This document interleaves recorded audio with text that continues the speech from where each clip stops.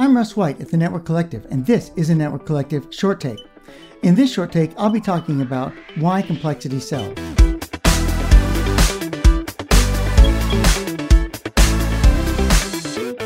Specifically, I want to look at a paper written by Dijkstra, the guy who wrote the shortest path first algorithm that is commonly used in intermediate system to intermediate system and open shortest path first algorithms.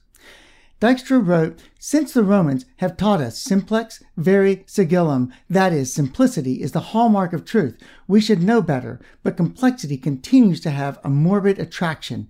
The sore truth is that complexity sells better." Again, Dijkstra is writing about software engineering here. He's not writing about network engineering, but the lessons seem to apply to network engineering just as well. But why is it that complexity sells better in network engineering?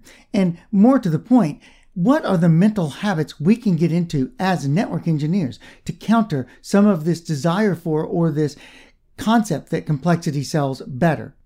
First, complexity has become a habit. We complain about how complex our networks are, but in some ways we actually enjoy the complexity we encounter. Complexity is a mental challenge. It's somehow satisfying to our inner geek. In other words, complexity is built into our culture. Again, quoting Dijkstra, when you give for an academic audience a lecture that is crystal clear from alpha to omega, from the beginning to the end, of course, your audience feels cheated and leaves the lecture hall commenting to each other, "That was rather trivial, wasn't it?" And it is even more diabolical in that we even use the complexity of our own constructs to impress ourselves. In the paper, Dijkstra talks about how he uses this complexity, how he would build something very, very complex to solve a simple problem. And then over time, he would have to work back through it and re-see how he had overbuilt the complexity. For some reason inside of himself, he realized that he actually wanted it to be complex. He wanted the mental challenge. Let's think about how we might counter this. Some practical advice might be, for instance, to teach. For in teaching, you must really, really understand what you're talking about. It's actually harder to explain a complex problem in a simple way than it is to explain it in a complex way. Honing your skills at teaching complex things in a simple way can help you address the inner geek issue with complexity as a part of our culture. Another thing you can do is to simplify to the root principles. Start with the problem and work through the solution. Boil your solutions down to the minimum. Don't conflate multiple solutions into a single explanation. Another very simple thing to do is just leave your ego at the door.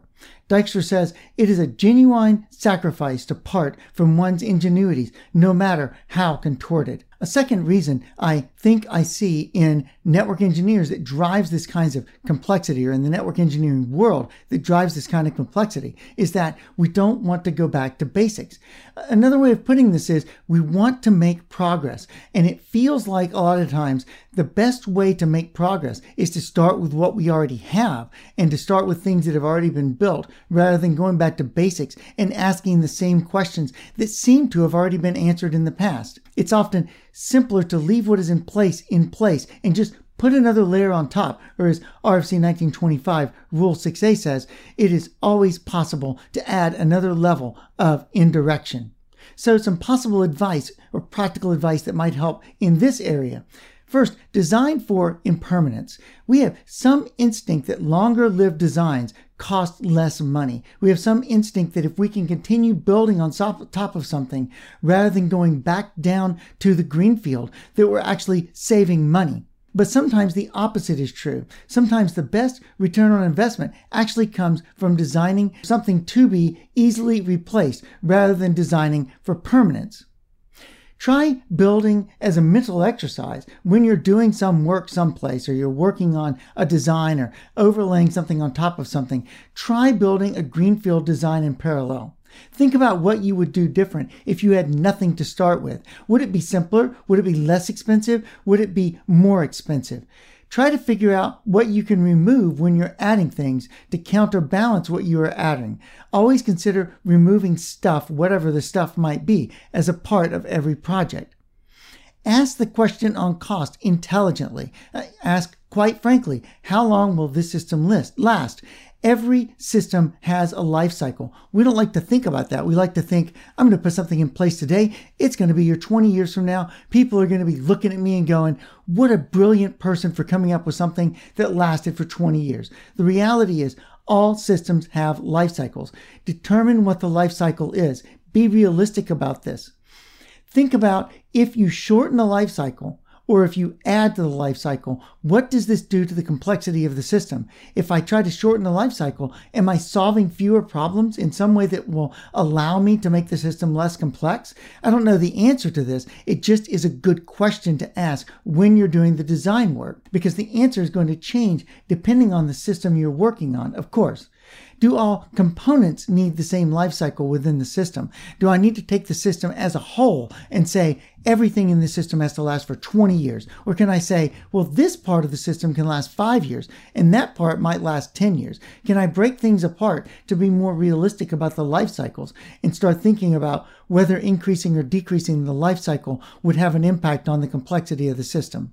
The third thing we tend to do in network engineering, I think, anyway, in my experience, is that we try to boil the ocean. We want to solve every problem from day one, starting out with whatever it is. We want the solution we build to solve all the problems. Dijkstra says it this way in his paper: as soon as a new promising branch of science and technology sprouts, all the unfulfilled hopes and expectations of the past are transferred to it. Such is the well-established tradition, and, as we are all well aware, now that computing science finds itself saddled with the thankless task of curing all the ills of the world and more. Some thoughts towards a practical solution on this one. Scope the problem down to a minimum number of requirements. One of these requirements should always be make it flexible so we can build on top of this in the future. But nonetheless, think about what you can do to minimize your requirements. Another way of putting this is we need to say to ourselves, we realize this will not be the last solution we ever need to deploy. I'm not going to deploy this solution and retire. There's going to be future solutions. There are going to be future iterations of this solution. Another thing you can do is to think about stating the problem in terms of problems to be solved rather than requirements to be met. This is subtle, but it makes a big difference in your thinking. And state the solutions in terms of technologies and solutions to be used rather than in terms of products and deployments. So to recap the lessons from this one, make simplicity a habit rather than complexity. Leave your ego at the door. Very, very hard to do. It's hard for me to do. It's hard for everyone to do. We don't like people telling us our babies are ugly. We don't like just having someone tell us that our ideas are not the best. We need to leave our egos at the door and solve the problem at hand in the best way possible.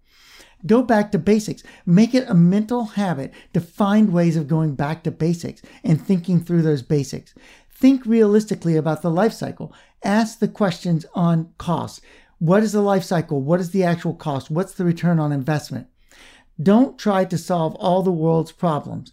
You're not going to make a bread baker that also slices the bread and make them both very effective.